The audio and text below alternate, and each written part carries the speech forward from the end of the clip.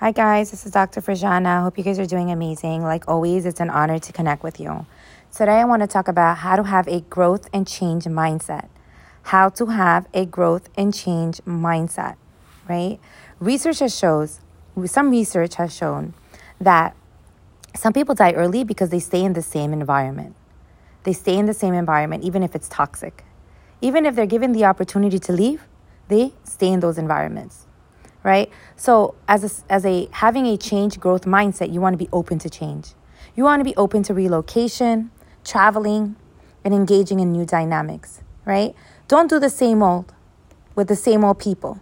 Don't engage in the same old toxic dynamics, right? Understand that people in a bee's nest, right, of toxicity will sting you, right? No matter how many years have passed. If they're not doing the work, just expect that they will sting you, right? They're going to remain unconscious if they are still doing the same old things.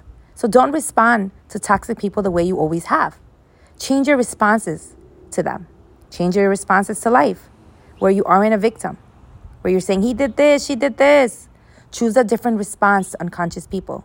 Just have an attitude of, if you hurt me or are unfair, slimy, I simply will keep my distance. And you'll miss out on being in my amazing presence. Simple as that. You will hear my mouth. I will continue to speak up and not lose my voice, right? Again, have a growth and change mindset. This will help you to keep growing.